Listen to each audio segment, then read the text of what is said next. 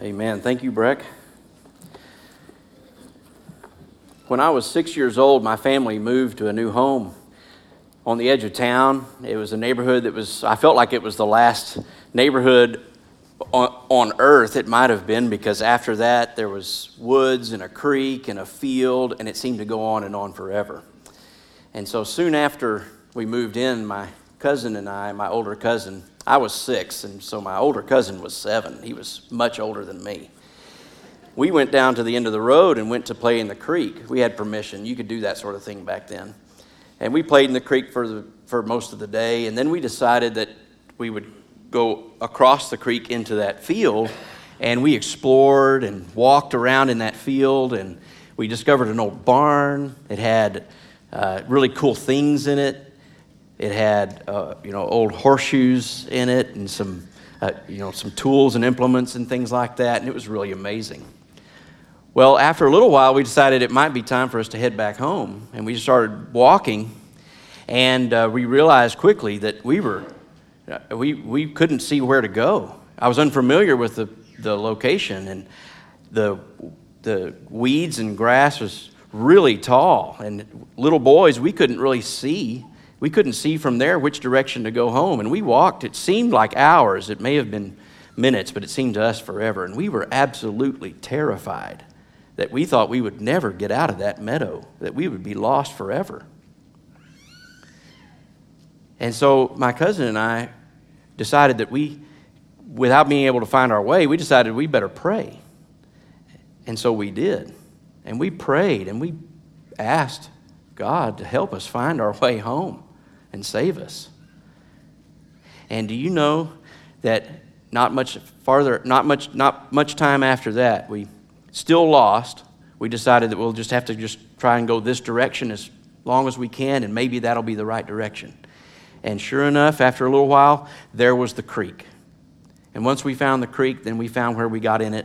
We found how to get across and then back home to our neighborhood. Now, you might say to yourself, that sounds like an interesting story, very personal testimony. But to a little boy, to a 6-year-old boy and his 7-year-old cousin, that was a true blessing from God, who had saved us and protected us from being lost there. And from that point on, I've never forgotten how God spoke to me in that time, how I was terrified and afraid. And I pled and asked God to help. And God brought the help to a 6-year-old boy who needed it right then. And I've never forgot that testimony. My cousin and I, for years later after that, we'd look at each other every now and then and we'd say, "Remember that time we were lost in that meadow?" And we'd nod our heads. We'd still, if I called him up today, he would still remember that. And we'd almost begin to bring a tear to your eye to remember how God had redeemed and protected a little boy. Now that was the way that God spoke to me early in my life about his presence and whether he was real or not, and whether I could pray to him and whether my prayers would be answered.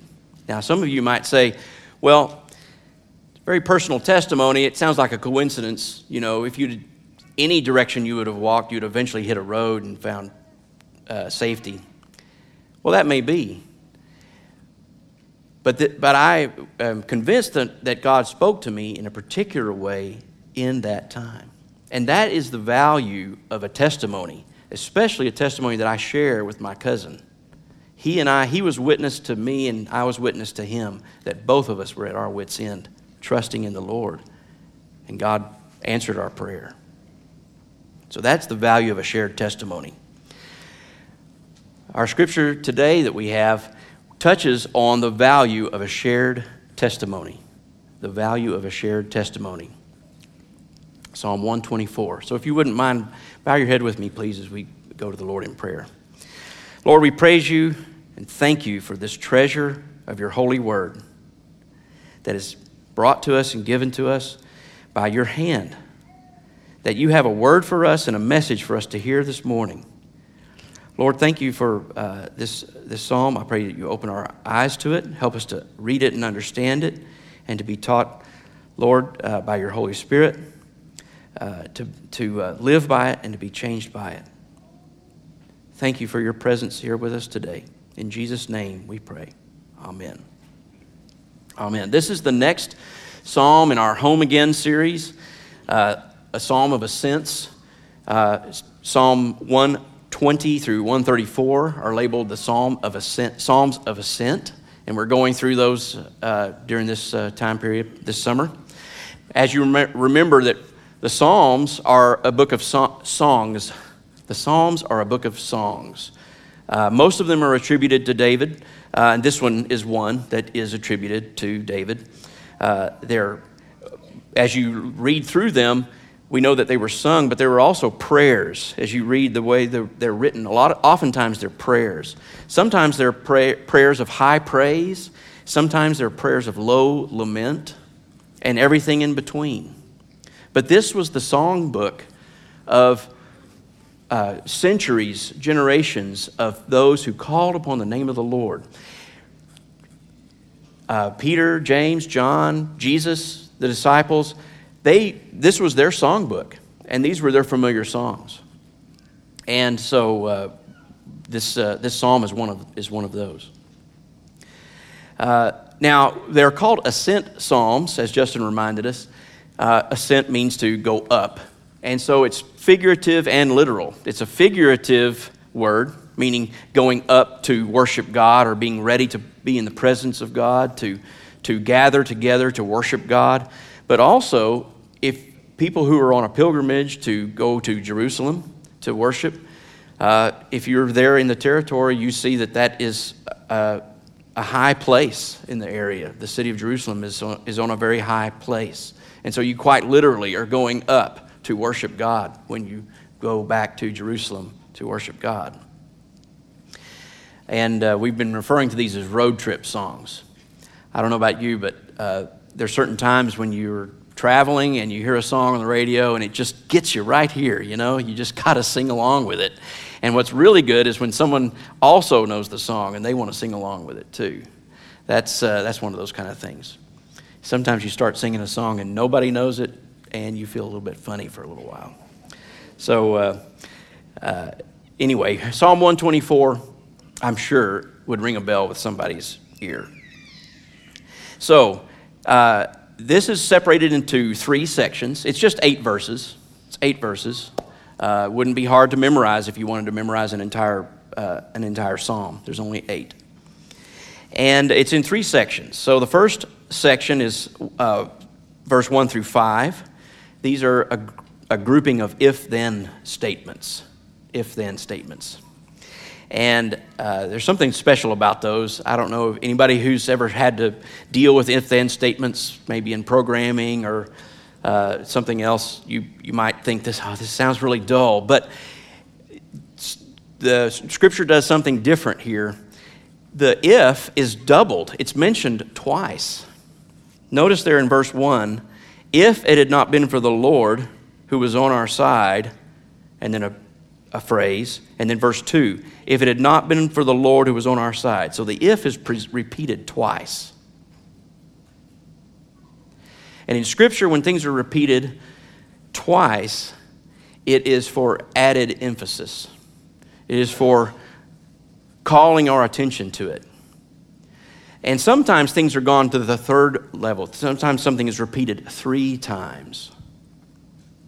Sometimes things are repeated 3 times. Here, the if is repeated twice. Later on, we'll see there are 3 then statements. So it's an if-then statement with 2 ifs and 3 thens. Now, notice something right in the middle of our 2 if statements. If it had not been for the Lord who was on our side. There's a phrase that's sandwiched in between.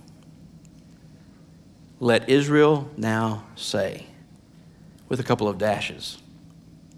And as I read that, it almost sounds like the psalmist is clapping his hands and saying, listen up, Israel, let Israel now say, if it had not been for the Lord who was on our side. It's like he's trying to get the attention of the worshipers. That this is important. This is something, not that the whole Scripture, of course the whole Scripture is important, but right here, the psalmist noticed there's a time when maybe you're not quite getting this. Let's repeat it twice, and I'm going to call you out on it. let Israel now say, if it had not been for the Lord who was on our side. Now think about that for a minute. When just that one statement by itself, it had not been for the Lord. It's stated in the negative, which is usually seen as a kind of a weak way to state something in the negative. If it had not been for the Lord. But notice, the Lord, this centers the Lord as the center of this psalm. I mentioned before, this is a psalm about a testimony. A lot of times a testimony sounds like it's about the person giving the testimony, just like that story I just told you. But that's not so. What's central is the Lord. What's central is God. You know, a walk in the field with your cousin is just an ordinary day until you realize your life depends on God. God is central. And this psalm is that way. If it had not been for the Lord, it recognizes and proclaims that the Lord is the center of this psalm. Also, you'll notice that Lord is written in all caps. Capital L-O-R-D. Did you notice that? Instead of capital L, little o-r-d. It's all caps. Now, the way the printers print Scripture, when we see our English translation, they reserve that type, the capital L-O-R-D, to refer to when the underlying text uses the name Yahweh. The name Yahweh. And Yahweh is a holy and revered name. This is the name that God gave himself when Moses at the burning bush asked God, "Who shall I tell them is sending me?" And God answered him, "I am that I am." And that's what the 4 letters for the word Yahweh come from, is that statement that God made of himself, I am who I am. And look, when you see in your Bible, whenever you see Lord all in bold type, all in caps, that's the underlying Hebrew word there. So this is one of those psalms. It's a psalm of David. It's a psalm of ascents. It's a psalm of the value of a combined testimony. And it's a psalm from reminding us that God is central, that Yahweh is central.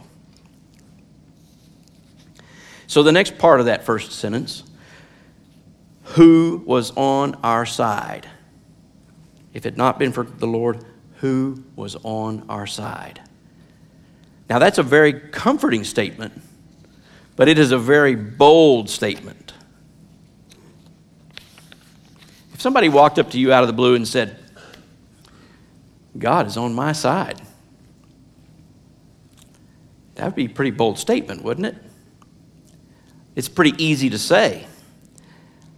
But is that really the way it works? Is that the way it works? Do we pray and say, God, I've got a lot of things to do today. Sure would be nice if you were on my side helping me out along the way. Make sure I get a parking space up close. Make sure I don't get any speeding tickets. Make sure I catch all those green lights. Come on, God, help me out. That doesn't sound like the way to approach God, does it? No, it doesn't. Do we pray to ask God to be on our side? No. What we pray for, God, make me to be on your side. God, make me to follow you. Make me to be where you are. That's our prayer.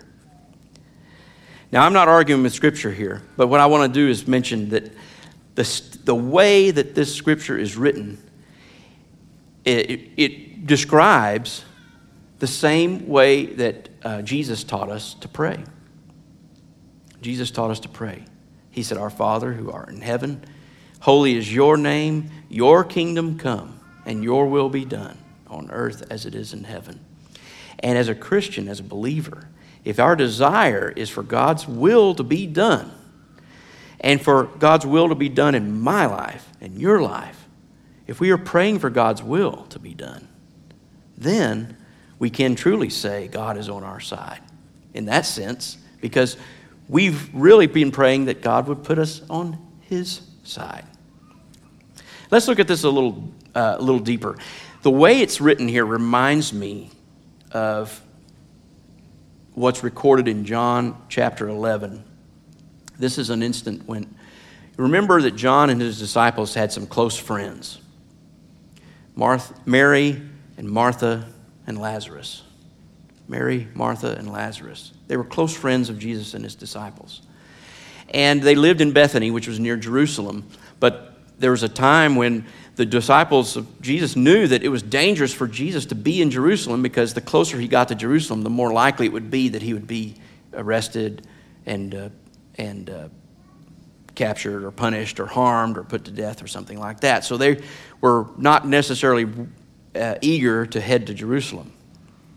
But word came that Lazarus was sick. Sick to the point of death. Do you remember this? And so they heard that Lazarus was sick, and Jesus heard the news and waited for a couple of days before they started heading towards Jerusalem. John chapter 11, verse 14. John chapter 11, verse 4. When Jesus heard it, he said, "This illness does not lead to death, for it is for the glory of God, so that the Son of God may be glorified through it." So that the Son of God may be glorified through it. So Jesus had told his disciples the purpose of Lazarus' death. This is an example that sometimes even the most horrible tragedy is for a greater purpose. And Jesus was telling his disciples this. In verse 14, Jesus told them plainly, "Lazarus has died, and for your sake I am glad that I was not there, so that you may believe. But let's go to him." All right. So they go to Jerusalem. They head to Jerusalem. And when they arrive, Mary comes out to meet Jesus, but Martha holds back. I can almost see Martha with her arms folded, not wanting to meet the gaze of Jesus at first, and then glaring at him. In verse 21, she says, "Lord, if you had been here, my brother would not have died." Listen to her words. "Lord, if you had been here, my brother would not have died." Where were you, Jesus? I needed you. No doubt she prayed fervently that God would spare her brother.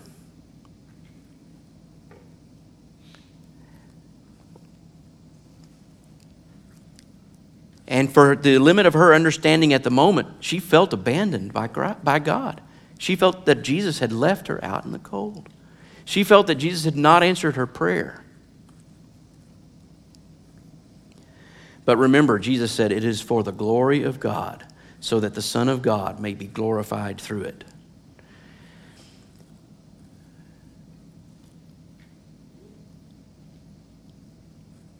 The irony of the story is that Martha didn't realize that Jesus was there with her all the time.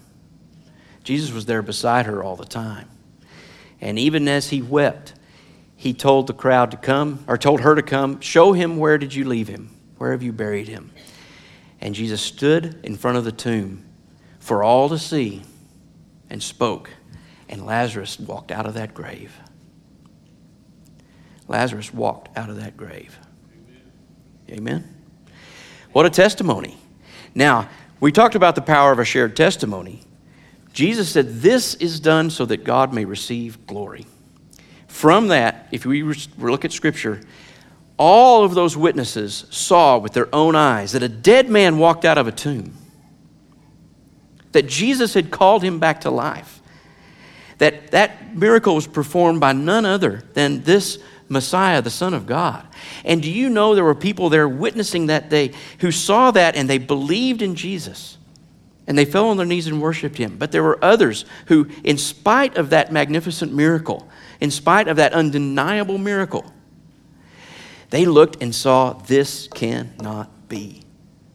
And from that day they conspired to arrest Jesus and to put him to death. This cannot be. My friends, sometimes even the most marvelous, undeniable testimony can be denied by those with hearts of stone. Denied by those with hearts of stone. Now, when Jesus told, Martha came to understand now that what happened was for the greater glory. Martha saw it. Martha understood it. But remember, she had prayed for God to be on her side. So let's remember that. When we're praying, be careful not to pray and ask God to follow you around and make and give the outcome that you want. But instead, pray and ask God. I want to pray and ask God to help me see God's outcome. God, where are you in this? How can you be glorified in this situation? I don't understand this. I don't understand why this week my dad was back in the hospital again for several days after coming home from surgery. But praise God, he's well and back home. But that's for God's glory. We can't understand always, but I ask God to help me to trust in him and have my faith in him. And that's the true testimony, is that through the situation, through whatever it was, that our trust relied on God. And my trust was on him and him alone. All right, so that's the couple of if statements. Now let's go to the then statements. Look in verse 2, Psalm 124, verse 2. If it had not been for the Lord who was on our side when people rose up against us, verse 3, then they would have swallowed us up alive. I'm just going to read these. I'm going to read verse 2 through 5 and then go back, and we'll take them apart as we go. Let me just read those 4 verses. If it had not been for the Lord who was on our side when people rose up against us, verse 3, then they would have swallowed us up alive when their anger was kindled against us. Then the flood would have swept us away. The torrent would have gone over us. Then over us would have gone the raging waters. So,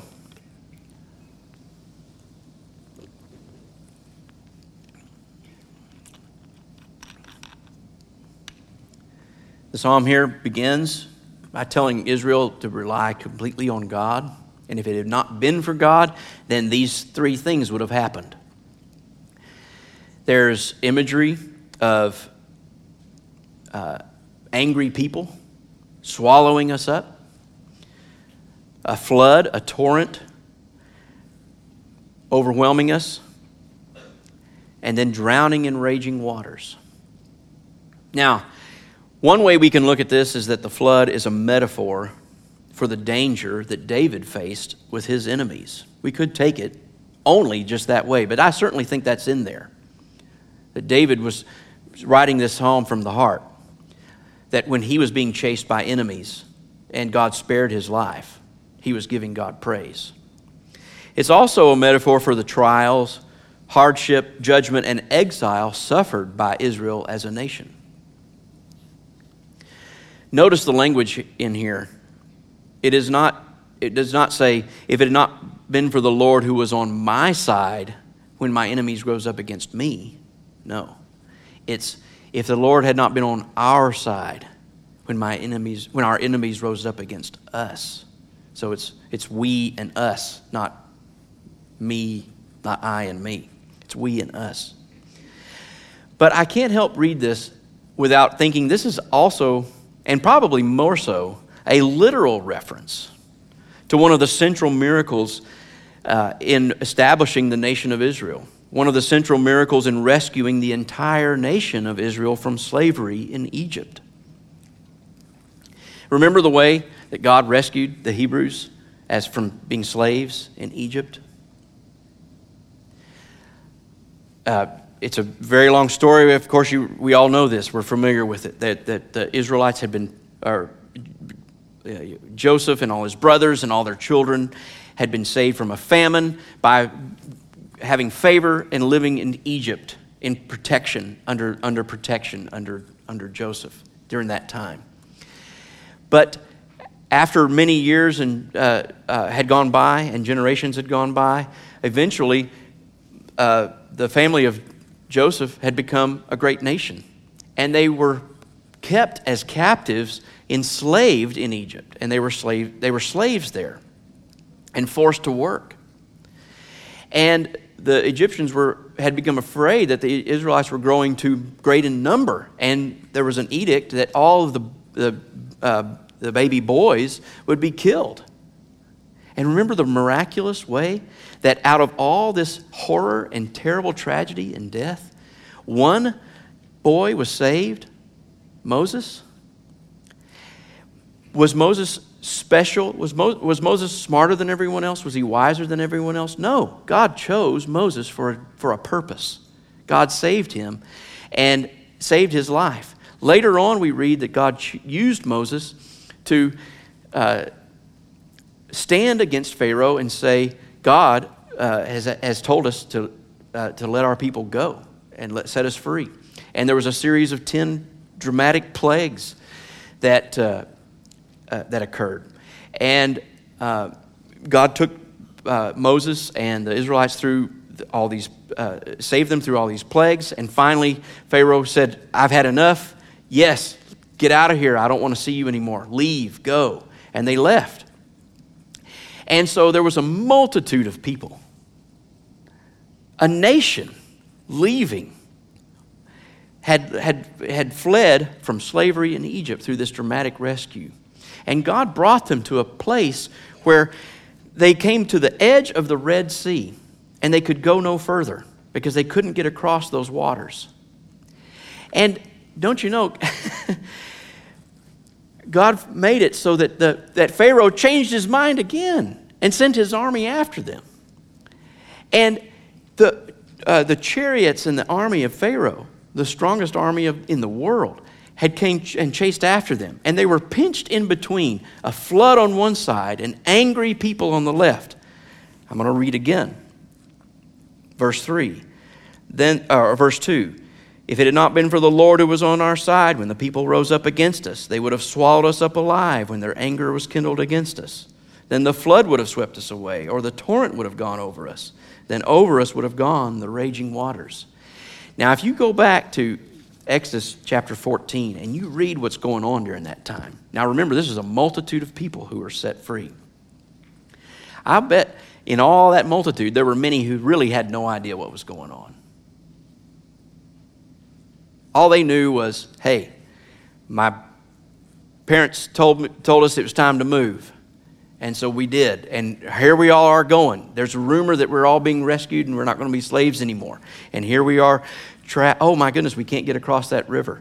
Oh my goodness, we can't get across that sea. And oh, here comes Pharaoh's army.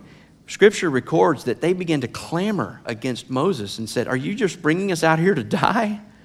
We didn't want to leave. We want to stay. We want to be slaves still.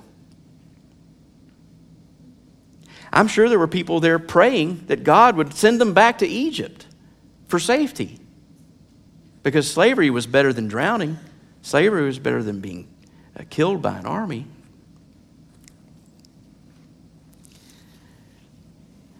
But God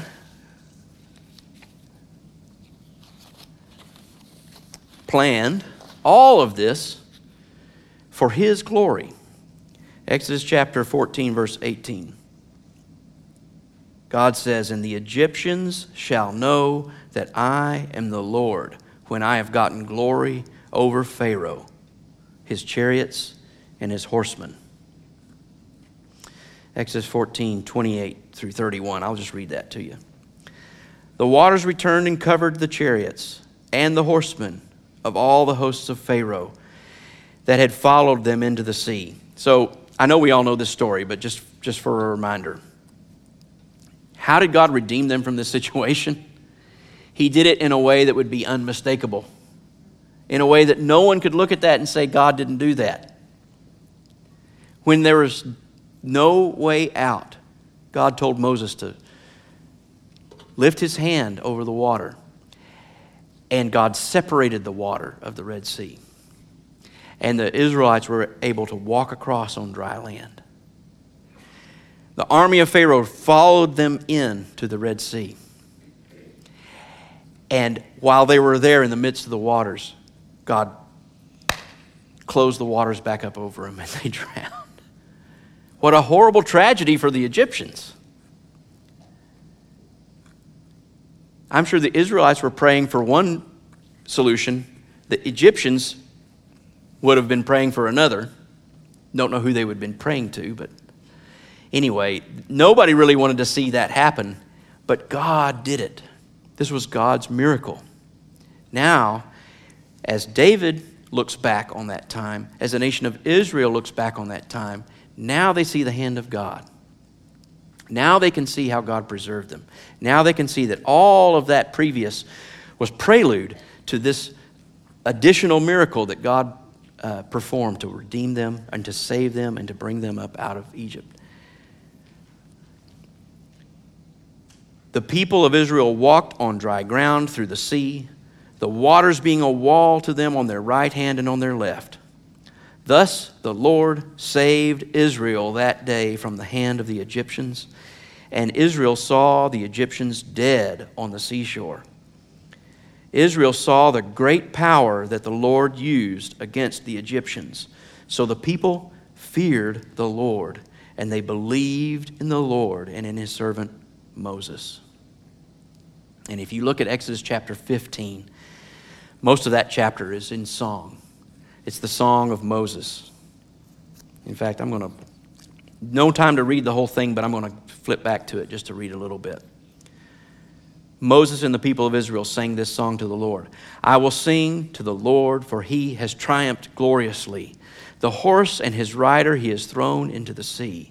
The Lord is my strength and my song. He has become my salvation. This is my God, and I will praise him. My father's God, and I will exalt him. The Lord is a man of war. The Lord is his name.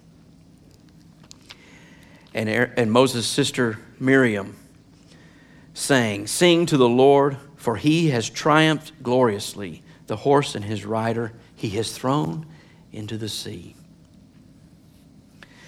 So this miracle is what is being recalled here in this psalm. The people reading it now or singing it now or saying this psalm, heading to Jerusalem, they lived centuries after this had occurred. And still they said, remember when God saved us. Grace Church, now we may not be Israelites or Hebrews. We may not have lived in Israel. We may not have any family or any roots there. But spiritually we do. This is our spiritual heritage too.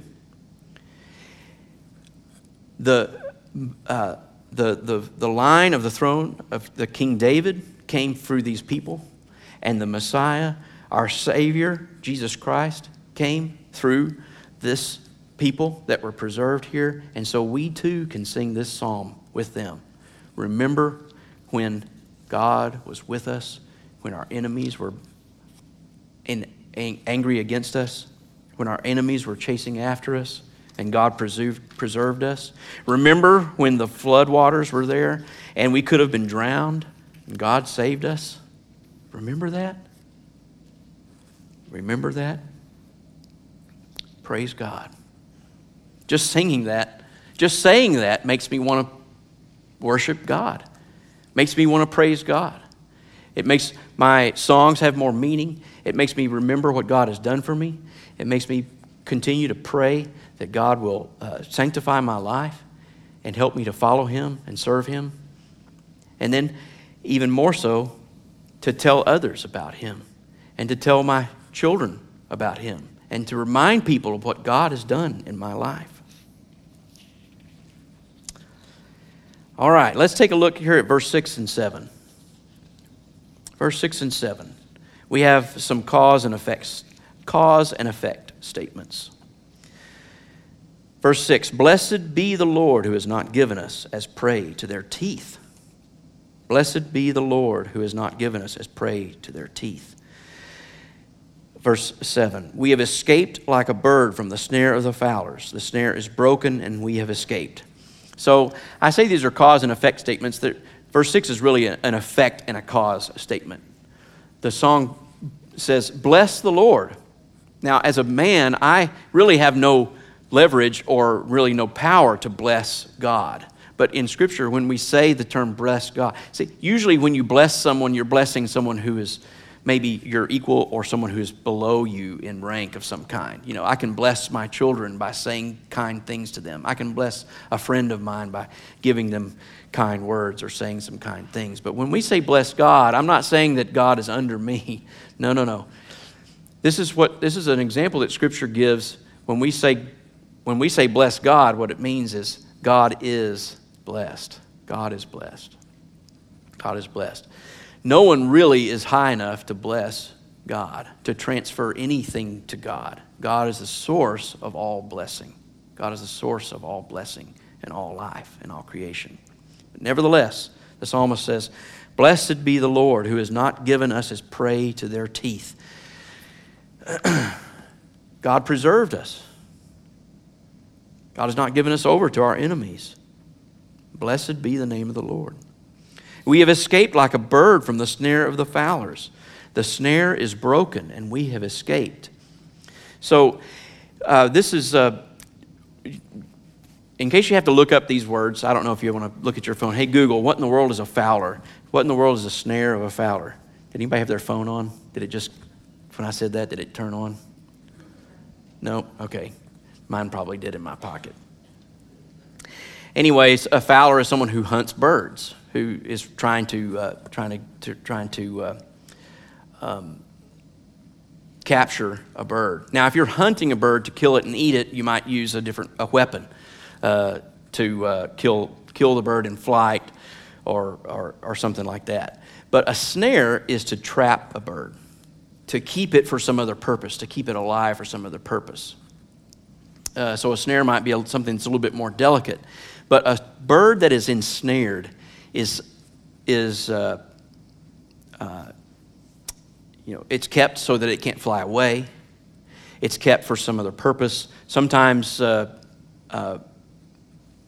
in these days a hunter might hunt a bird and capture it and keep it, tame it, and the bird would make its call to attract other birds of its type to that location so they could hunt more easily. If they had a trapped bird who would call out to these other birds, that was sometimes a reason to ensnare a bird. So the symbolism here of being a bird that is trapped by a fowler's snare, that's something we don't want. We don't want to be trapped by a fowler's snare. We want to escape that. And so in verse 7 it says, the snare is broken and we have escaped. The enemy has not been able to keep us for his purposes, for his evil desires and his evil purposes. Psalm 91 uses this imagery as well, and so I'm going to read that for us. Psalm 91, verse 1 through 3. He who dwells in the shelter of the Most High will abide in the shadow of the Almighty. I will say to the Lord, my refuge and my fortress, my God in whom I trust. For he will deliver you from the snare of the fowler and from the deadly pestilence. So what are some takeaways from this section? First, we go to God for protection. We go to where he is for protection. He is our fortress. That means we're safe when we're in him. We're safe when we abide in the Lord. We can call out to him, but it's much better to abide in him. The enemy lays a snare. Where would you lay a snare to trap someone? Where would the enemy lay a snare? Inside God's fortress or inside the fortress? No, outside. The enemy looks to try to pick off someone who's wandering, someone who's away from the flock or away from the fold. The enemy lays a snare for those who are away from the fortress. And the fowler's snare is a symbol of slavery to sin and the temptations of the flesh.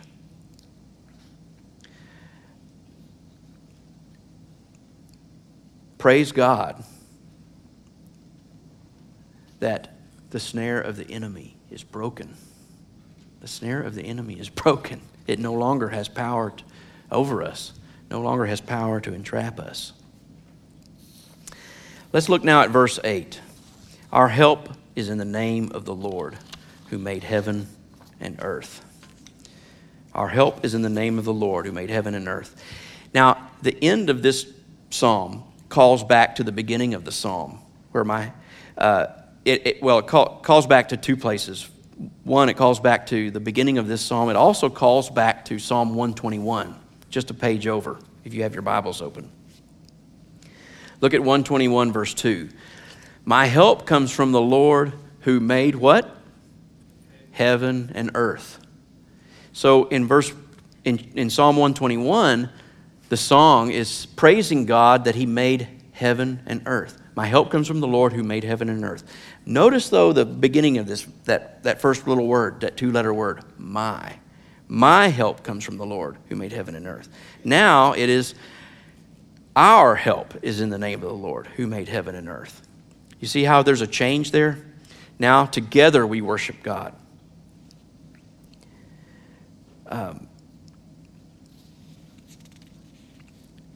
Then also calling us to the blessing of and the power of the name of the Lord. Scripture is full of reference to the power of the name of the Lord, but one of my favorite references here is in Acts chapter 4, verse 12. Acts chapter 4 and verse 12. And there is salvation in no one else.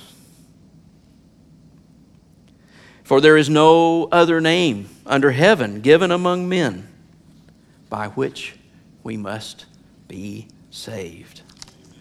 My help comes from the Lord who made heaven and earth. Acts chapter 4, verse 24. Now that passage that I was reading to you before, Acts chapter 4, verse 12, was a testimony that Peter was giving when he was being called out for preaching in the name of Jesus. And the authorities were trying to tell him not to preach in the name of Jesus. And he said, there's no other name under heaven by which we must be saved. I must preach in the name of Jesus. And as God would ordain it, he and those with him were allowed to go back to their homes or back to the other Christian believers. And when they gave that testimony, they said, "Well, how did they let you go?" God ordained it that we were able to leave, and we will continue to preach in the name of the Lord. And this is the reaction of those who heard Peter's testimony in verse 24 of Acts chapter 4. And when they heard it, they lifted up their voices together to God and said, "Sovereign Lord, who made the heaven and the earth and the sea and everything in them." I love hearing those words, that God is sovereign, that he made heaven and earth. That means God made everything. That means everything here is by his grace and mercy that it even exists. The fact that we're alive today, the fact that we can gather together today, the fact that we're here, the fact that we're even alive to have problems that we need to pray about is a gift and a blessing of God. He made it all. Everything we're involved in is for his glory, not mine, not yours, not ours. Sovereign Lord who made heaven and earth and the sea and everything in them. Okay, so now what? So why is this psalm here? Why are they making these declarations as they're ascending to worship God? Well, first of all, as I mentioned to you, when I began, I mentioned to you that testimony of when I was a boy and prayed to God, and when I was lost, me and my cousin, and how we trusted in God and he protected us and we found our way home. Do you know that even now, when I tell that story, the recollection of my feelings and my emotions of that time rise up in my mind and in my heart? And the comfort that I felt when we finally found our way home. And I knew that I didn't find my way home. My cousin didn't find his way home. That God gave us the direction to go. And today, even to this day, when I hear of a child who's lost and that they're searching for that child, I stop and pray and ask for God to lead that child home the same way he led me home that day so many years ago. I can identify more deeply with that. That's the power of a testimony. Now, that testimony is personal. My cousin and I share that. But here in this psalm, they're reviving recalling a testimony that the entire nation has in common. We were slaves in Egypt. We were saved. We were brought out of Egypt. We were on the shore about to drown in the Red Sea. We were about to be devoured by the army of Pharaoh, and God preserved us and spared us. And Christians, we can say that today. We were there. Each and every one of us have a shared testimony. We were lost. If you believe and trust in Jesus, if you know who he is and you know that only Christ can forgive your sin, you know that because you were told that message, and God, with his Holy Spirit, softened your heart to hear it. And by his grace, he brought you home into his kingdom. You alone, not your family, not your church, not somebody you know, not a priest. Nobody can do this for you. Only God and you.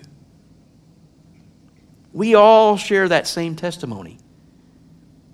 All of us who are redeemed by Christ, we share that same testimony that God called us in that moment and in that time when our ear would hear and our heart would listen, and we bowed our knee and begged for salvation.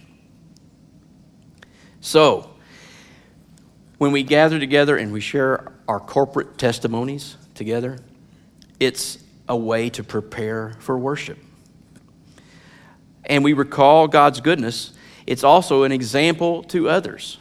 When we tell them I tell them what God did for me, what God did for us. Now, what are our testimonies? Many of you probably now are thinking, or have thought of a time when you prayed or God answered a prayer and it was very personal. If you told somebody else, they may not believe it or understand it. They may feel like it was a coincidence, but not to you. To you, you know that was God talking to you, and there's no mistake. You believe it and you know it. You have any testimonies like that?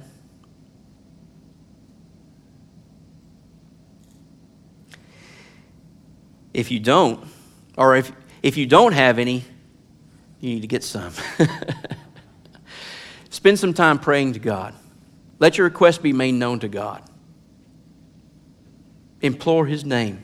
Begin your day that way. Ask God to turn your heart and mind to be in his will, to live for him and to do his will. Call upon the name of the Lord over the situations that you come in contact with. And just see what God will do. Just watch and see what God will do. If you do have those testimonies, who have you shared those with? Share it with somebody. Share it with somebody. Tell your children. Tell your children. Some of my greatest treasures are the testimonies that my parents or grandparents have told me about when they prayed and God answered their prayer. Very personal, but very real. Tell your children your testimonies. Standing here, I can remember as a group at Grace Church, we have some testimonies. My goodness, if we actually spent time and just tried to remember all of the things we've prayed for together and all the ways God has answered prayer, we may never go home all week. Wouldn't that be something if we did that and we were still here when Justin and Brandon get back and we were still testifying? But here's just a couple of examples. Do you remember last winter, back in February 2021, when everybody was out of power, and our building here we had power, we had heat, we had power to make meals. We were able to open our doors, and people in the community were able to come and stay alive and stay warm. And our first responders in the area were able to use this place as a base. That's a testimony that our church can testify to. Now, why was our building why did we still have power and another building down the road didn't? I don't know. But it was God's mercy. And that's a testimony that we share. That God gave us an opportunity to be an example in this community, and we share that memory. I remember with people here in this place going through neighborhoods, knocking on doors to tell them to invite people to church, and if they didn't know Jesus, to share the gospel, and praying for their needs. I remember doing that. Do you remember doing that? Have you had a chance to do that with people here? Do you remember of course, can't talk about testimonies of our church without remembering the tornado so many years ago now. It's been over 5 years now, but why was our church spared and the one right down the street was not? I don't know. But we were able to open our doors and join together, even with a church down the road that we may not necessarily agree with 100% in every doctrinal way, but we believe that Christ alone forgives sins. And we were able to share with another body of believers and open our doors to a Parents' Day Out, that they were able to maintain that Parents' Day Out for people in the community, even people who didn't believe in Christ. And they saw the power of the fellowship of salvation here. And I pray that through that testimony, some people will come to the Lord. As I was preparing this message, I think of all of the many, many, many, many people we prayed for over the years. But for some reason today, I remember Ken Webster. I remember praying for Ken Webster.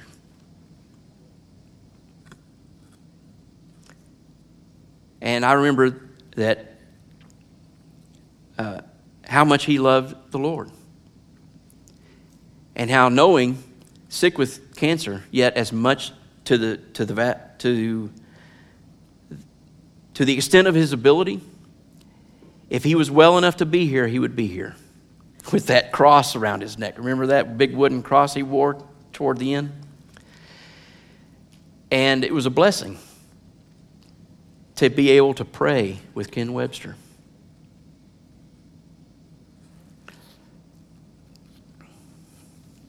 I thank the Lord for this church body.